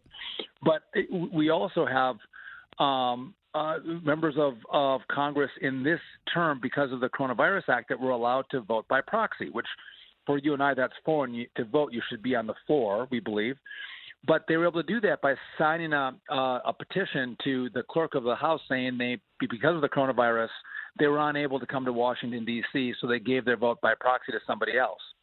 Well, the rules of this Congress go away at noon on Sunday when the next Congress starts, and so no one can appear by proxy. But I wonder, those members who didn't show up to vote for the last 6 months, that said they were indisposed because of the coronavirus, how do they all of a sudden show up on Sunday and say, "Oh, no longer, I'm not, I can make it now to Washington D.C." And not only that, some members, if they have COVID or have the symptoms of COVID, can't go to the House floor. And if there's Democrats who have that problem, you could have Nancy Pelosi that loses 10 or 12 votes. And crazy enough, you could see Kevin McCarthy, the minority leader, the Republican leader, could actually be the Speaker of the House. This could be really interesting. Well, the other thing that they did, Sean, is they got rid of, Nancy Pelosi last time got rid of the call of the chair, which is what Mark Meadows deployed on John Boehner by saying, hey, in the middle of the term, let's now have another vote. Nancy Pelosi got rid of that. And so if you continue with that same rules package, once a person's put in as Speaker, guess what? You can't take them out for 2 years. And so things could get really interesting. So you're right. Really interesting. Now, I guarantee you that because the Democrats have a majority of the members, I'm sure she would change that rule right away, and Kevin McCarthy may be the shortest-serving Speaker in the history of the U.S. Congress. But it would be fun and interesting all the same to watch that play out. No, this is the craziness that is Washington, D.C. Sean, I want to thank you for your service in the Congress. You know, you got a big, beautiful family, and my family's not as big, but I got to tell you, I think the hardest thing that members do is just being away from their family so much of the time. But those that do get out and do that, I appreciate it. And you're a great member, and so glad you're part of the Fox News team. Well, it's great to be with you today, Jason. And as you said, it was great to serve with you in Congress, and now to join you at Fox has been fantastic for me. And one last thought, as everyone is going through this holiday season, you and I know this well, their spouses are at home going, when are you coming home? Yeah. Are you going to be gone for New Year's? Are you going to be voting this weekend? And they get a lot of pressure from their families because they're going a lot to be home for the holidays. So, listen, thanks for having me on, Jason, and great job on Fox and Friends. Well, thank you. Happy New Year to you and yours, and thanks for joining us. This is the Brian Kilmeade Show. We'll be right back. There's no topic he won't touch, and there's no opinion he won't engage. It's one of the great joys of my life. Call in with yours at 866-408-7669. It's the Brian Kilmeade Show. It's the Hammer Time Podcast. Fox News Channel's Bill Hemmer takes you one-on-one with engaging personalities covering the critical issues of the day. Find Hammer Time now by going to foxnewspodcasts.com. America's listening to Fox News. A talk show that's real. This is the Brian Kilmeade Show. And it all comes back to the fact that Google and Amazon, Facebook, Apple, Twitter are monopolies, and they enjoy monopoly status. They crush their opposition, and they are protected now by the Biden administration. And it's very concerning because they control the flow of information in this country. And a perfect case in point is the New York Post article about Hunter Biden that was suppressed so that it would not affect the election. And when the truth is suppressed, this country really should be concerned about the monopolies that we're dealing with. That's Ken Buck, congressman from Colorado, former prosecutor, somebody I served with on the House Judiciary Committee. I'm Jason Chaffetz, filling in for Brian Kilmeade. And he's talking about big tech companies, in his opinion, are monopolies. And there's a deep concern about the power of these companies and their ability to curtail the flow of information to fit their personal political agenda. Now, with the burgeoning internet, what happened was there was this Section 230 that was put in. It basically limited liability. They argued at the time that they were a platform, and the idea was that they should not be held liable for anything that is posted up on there. So they got this blanket almost immunity, if you will, from lawsuits about the content which might be on their platform. So if you're a newspaper and you engage maliciously in some sort of libel, people can sue you. But if you're a Facebook or a Twitter or whatever it might be, a social media platform, and somebody posts something up there, you can't go and sue that individual company. Now, there are some exceptions dealing with child pornography and other things like that. But when they get into these ideas of political free speech and First Amendment issues, they play by a different set of rules as everybody else. So the president has highlighted this as something that really needs to be addressed. And I think the president is right. What you see Mitch McConnell doing over in the Senate is trying to say, in our limited time, trying to deal with the COVID relief, is also be able to address some of these other burgeoning issues like the election integrity, forming a study group to go out and research what happened in that. Somehow Chuck Schumer thinks that's so atrocious that it's a, quote, poison pill. I don't know how studying the last election is some sort of poison pill. But he also doesn't want to, this is Chuck Schumer, doesn't want to address Section 230. And I think there is this deep-seated worry and concern that if the president and Mitch McConnell and the Republicans don't get this in place and moving forward now, that they will have zero opportunity under a Biden administration, because all those balls bounce in the direction of the Democrats. That's the way the Democrats have it. That's why they like it. Why should they change it? So it really comes down to the ability to pass this now, but it also comes down to Georgia, with so much on the line in Georgia. Cut 12. Georgia matters to the entire country, not just to our state, because you're either going to get David Perdue and Kelly Loeffler, who will actually continue a conservative bent in the United States Senate, or we're going to get two radical liberals who are not connected to the moorings in Georgia or any values that we can see across our state. We've got a referendum on America on the ballot in Georgia, and if Republicans and our candidates are smart, and they're going to make this a referendum on those two choices. This is going to be a full-blown UFC fight on the ground. This is a mechanical game. This is where both parties, I used to say all the time to candidates when I was chairing the party, if you get me within a field goal, we will win the game. That was Reince Priebus, the former chairman of the Republican Party, and Congressman Doug Collins from Georgia. So much on the line in Georgia. Do you give Chuck Schumer that gavel or not? I hope every person gets out and votes. Because I think Republicans will do quite well when everybody votes in Georgia. I think it's a conservative-leaning state, and I hope everybody participates, because everything in this country will come down to whether or not the United States Senate is in the hands of Chuck Schumer or Mitch McConnell. It's a big choice, but I hope Georgia does the right thing. This is the Brian Kilmeade Show. Stay with us. There's more to come.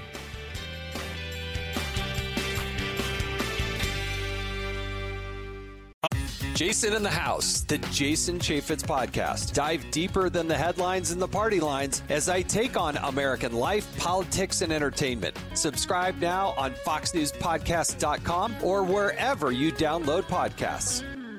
A radio show like no other. It's Brian Kilmeade. Hi, I'm Jason Chaffetz, filling in for Brian Kilmeade, and we're going to shift gears slightly here to a very important topic, because the rhetoric regarding and surrounding Iran and the tensions with the United States seems to be escalating at a level I haven't seen in a little while.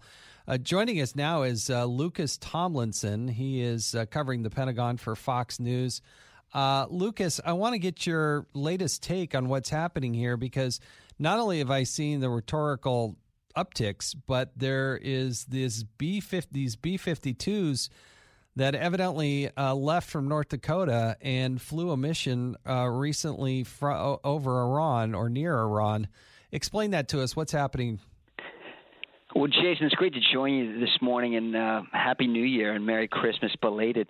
That's right. A pair of American B-52 bombers flew from Minot Air Force Base in North Dakota over 30 hours on a nonstop round-trip mission to the Middle East. They flew in the Persian Gulf, off the coast of Iran in international airspace and international waters, of course. But the mission was to send a message to Iran and to deter them from attacking any more Americans.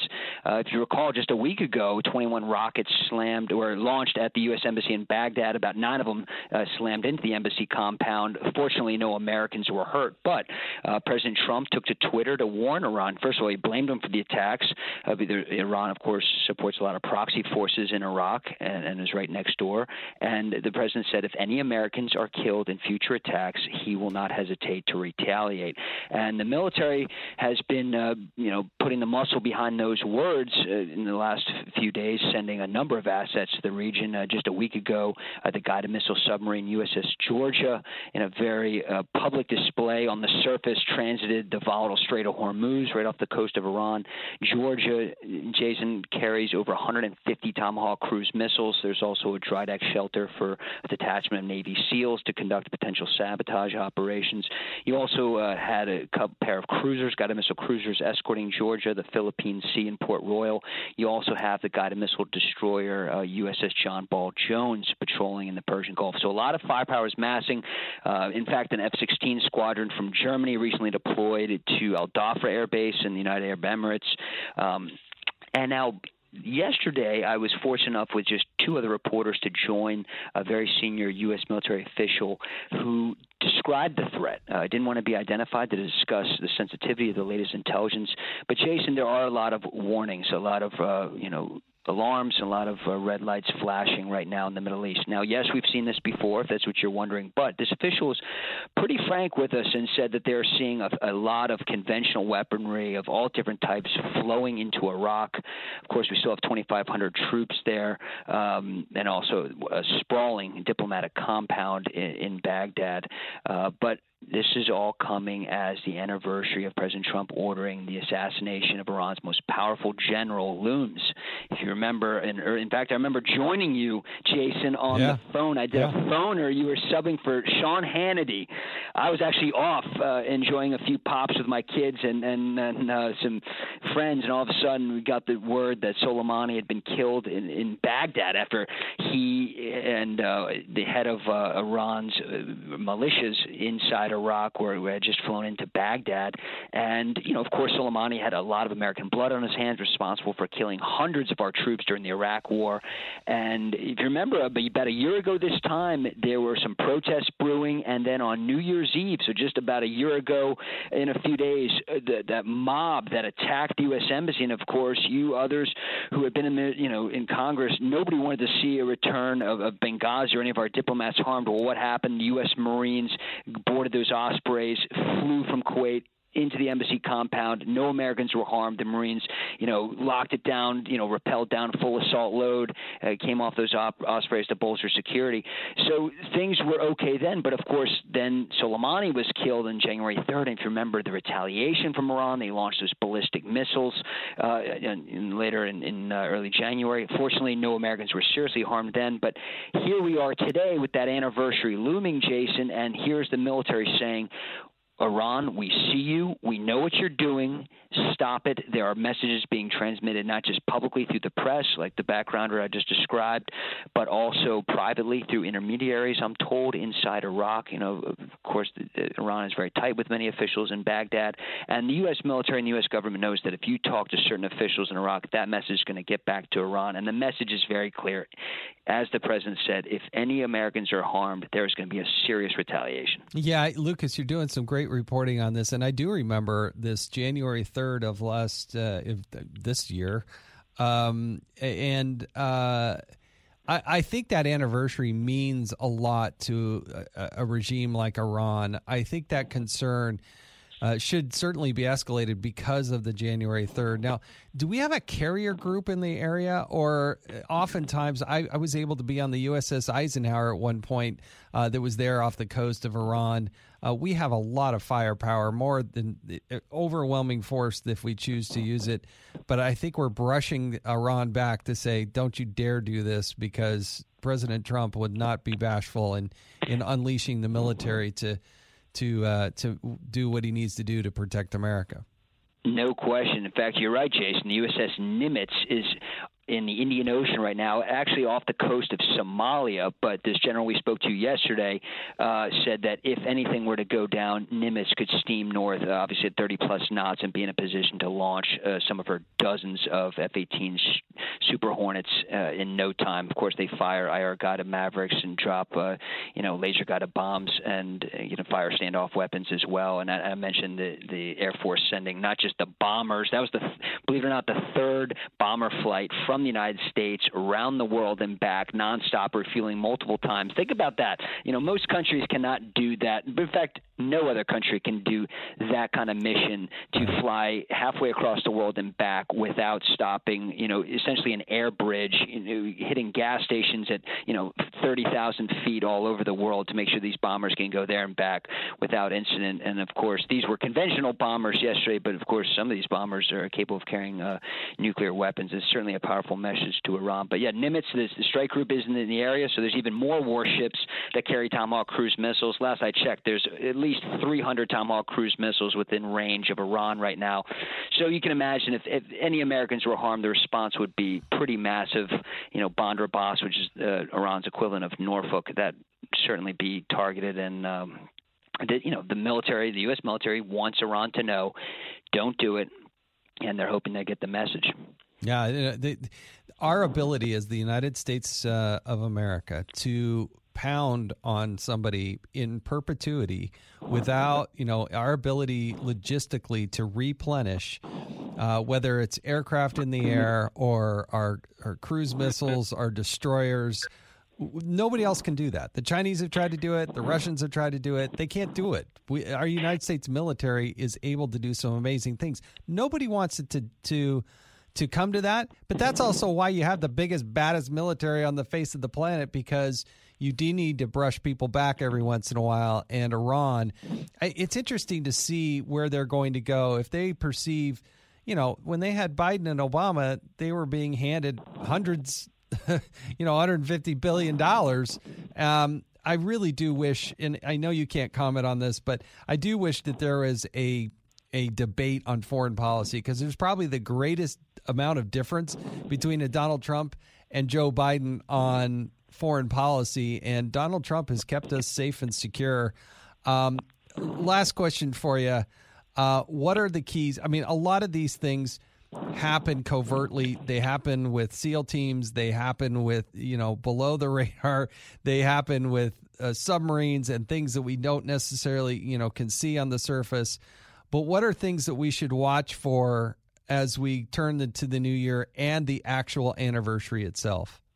Well, it's a really good point, Jason. In fact, I was going to mention that everything you mentioned about the U.S. military, 100% spot on.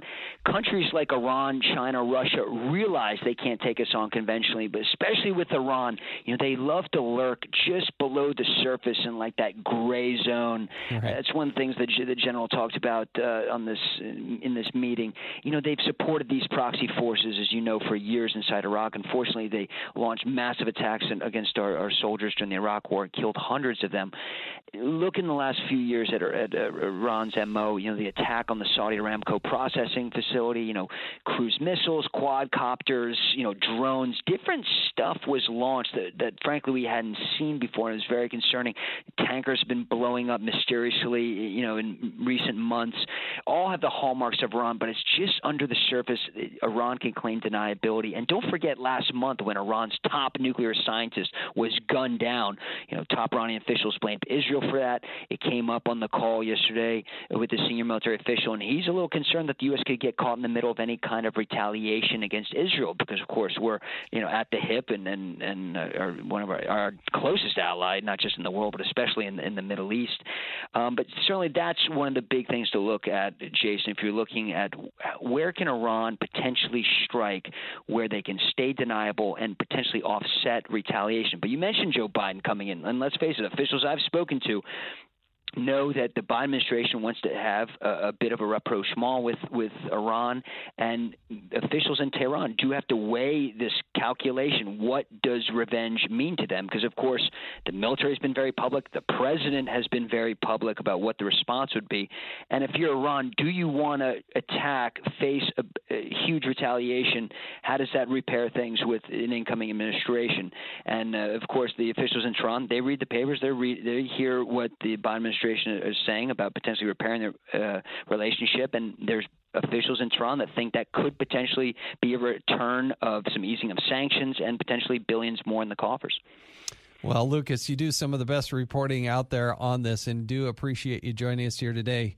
Have a wonderful Happy New Year. Really do appreciate it. Thank you so much, Congressman. Great to join you, and Happy New Year to our listeners. Oh, thank you, Lucas Tomlinson, joining us here on the Brian Kilmeade Show. There's more of the show coming up. Stay tuned with us. Disagree with Brian? Call now and tell him why. Can somebody attack me, please? 866-408-7669. It's Brian Kilmeade. The more you listen, the more you'll know. It's Brian Kilmeade. Madam Speaker, do you plan to seat Ms. Miller Meeks on Sunday, and are you confident that you're going to have a done majority present? Yes, and yes. Wow, that's Nancy Pelosi surprising a lot of us who've been watching this. The Congresswoman-elect out of Iowa was just literally like less than 12 votes ahead in the last count. And there are a lot of us that thought she'd wait till after the Speaker's vote in order to seat Ms. Miller Meeks from Iowa. But if she's going to seat her, I mean, she's on the record saying she will. So that'll be interesting in the ways of Washington and this critical Speaker vote that's coming up on Sunday. We said we were going to take some calls, so let's go to Steve in Wichita Falls, Texas. Steve, what's on your mind? Oh, hang on. Yeah. Steve, I know you've been waiting a while. I know you've been waiting a while, and thanks for bearing with us. But what's your question or comment? Two. One, I keep hearing everybody concerned about staffing and having the personnel that when we roll out the COVID vaccines for the general population, that they're not going to have the manpower. Well, why cannot we use the ex-military members? According to federal, United States code, military members can be recalled to active duty up to age 64. No, that's a great. I hope they're doing that because you're right. There are a lot of good, talented people who've had the trust of the country in the past, and there's no reason why we can't use an able-bodied person who's already gone through that rigor of the military. And I agree with you. That's a good observation. Give shots, every day pretty much when they were on active duty. And let's face it, to give an injection, you could probably teach a chimpanzee to do it. So it's not that I'll let difficult. you go ahead and do that there, Steve. I'm going to go ahead and have a nurse or a doctor, but at least help with the distribution. The other thing I was going to bring up, everybody's wringing their hands about, Trump's running out of options. And you, Congressman, have been there, done that. You've been in there for a long time, and you know pretty much everything about the laws and the constitutional laws and things. And I've heard you speak before, and you're very well versed in constitutional law. I think a lot of people are forgetting that we still have 10 U.S.C. Section 252 that he could pull the trigger on if he has to, and that would force the ability for them to confiscate or seize documents, databases, and then open up a full-blown investigation utilizing the military and anyone he trusts within the military to look into those things that are in question. Yeah, Steve, you bring up an interesting point. You'd have to be very careful with that. I'd have to refer to the Department of Justice to get a further clarification on that. You were very kind to complimenting me about my constitutional studies, but that particular code, I'd have to look it up. And but you do bring off an interesting point. Steve, thank you. Merry Christmas to you and Happy New Year. And thanks for joining us on the Kilmeade Show. Appreciate it. All right, let's go to Ryan, who's in Pearl River, New York. Ryan, what are you thinking about? All right, Jason, and everybody, good morning, America, and good afternoon, America. You got to realize, folks, the one of the ultimate scams there is when they can bribe you with your own money. And we had a situation now, the country's been crushed. The middle class crushed because of this virus. And to me, I was living in New York City at the time with the 9/11 attack, and now with the COVID, the Chinese communists sending this thing over, this plague. This is an endless murder scene. That's the way I look at it. I look at it realistically. And the thing with Trump got bad advice back in July. He should have extended those unemployment benefits to the American people, because the people out there hurting. If you're doing good, great. But there are people who've been crushed by this. Small business have been crushed. I've witnessed this. You try to help people. How much can you really do? I mean, I had a line there, the real wealthy, why don't you break open the saddlebags? And the situation is so bad. And people are really down and out because of this. But this is the ultimate thing here now. We're looking at a country where we saw riots, right? Rioters and pillagers were able to change our laws or defund the police, do all this. We live in a third world country now. And when you have a third world country, remember what's going to happen. They're going to be in control of our nukes and the money printing press. But let me just give you what my credentials are. Well, hold on, Ryan, I got it. I'm trying to get to this last. You're the last caller. I'm trying to get to it because we have a hard break in the out. I do feel for people who, through no fault of their own, are living through a very, very difficult situation. I do wish, and this is what you hear a lot of the Republican senators talking about, is that the benefits or the relief, if you will, the supplementation for people keeping their own money should be targeted at those that really do need it.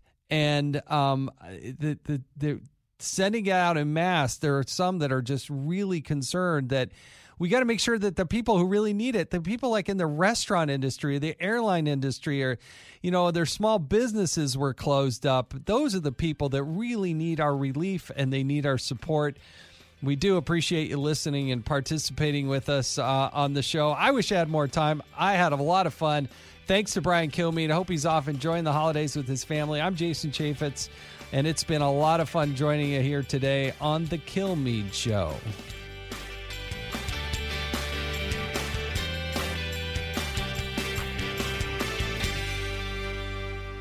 This is Jimmy Fallon, inviting you to join me for Fox Across America, where we'll discuss every single one of the Democrats' dumb ideas. Just kidding. It's only a 3-hour show. Listen live at noon Eastern or get the podcast at foxacrossamerica.com.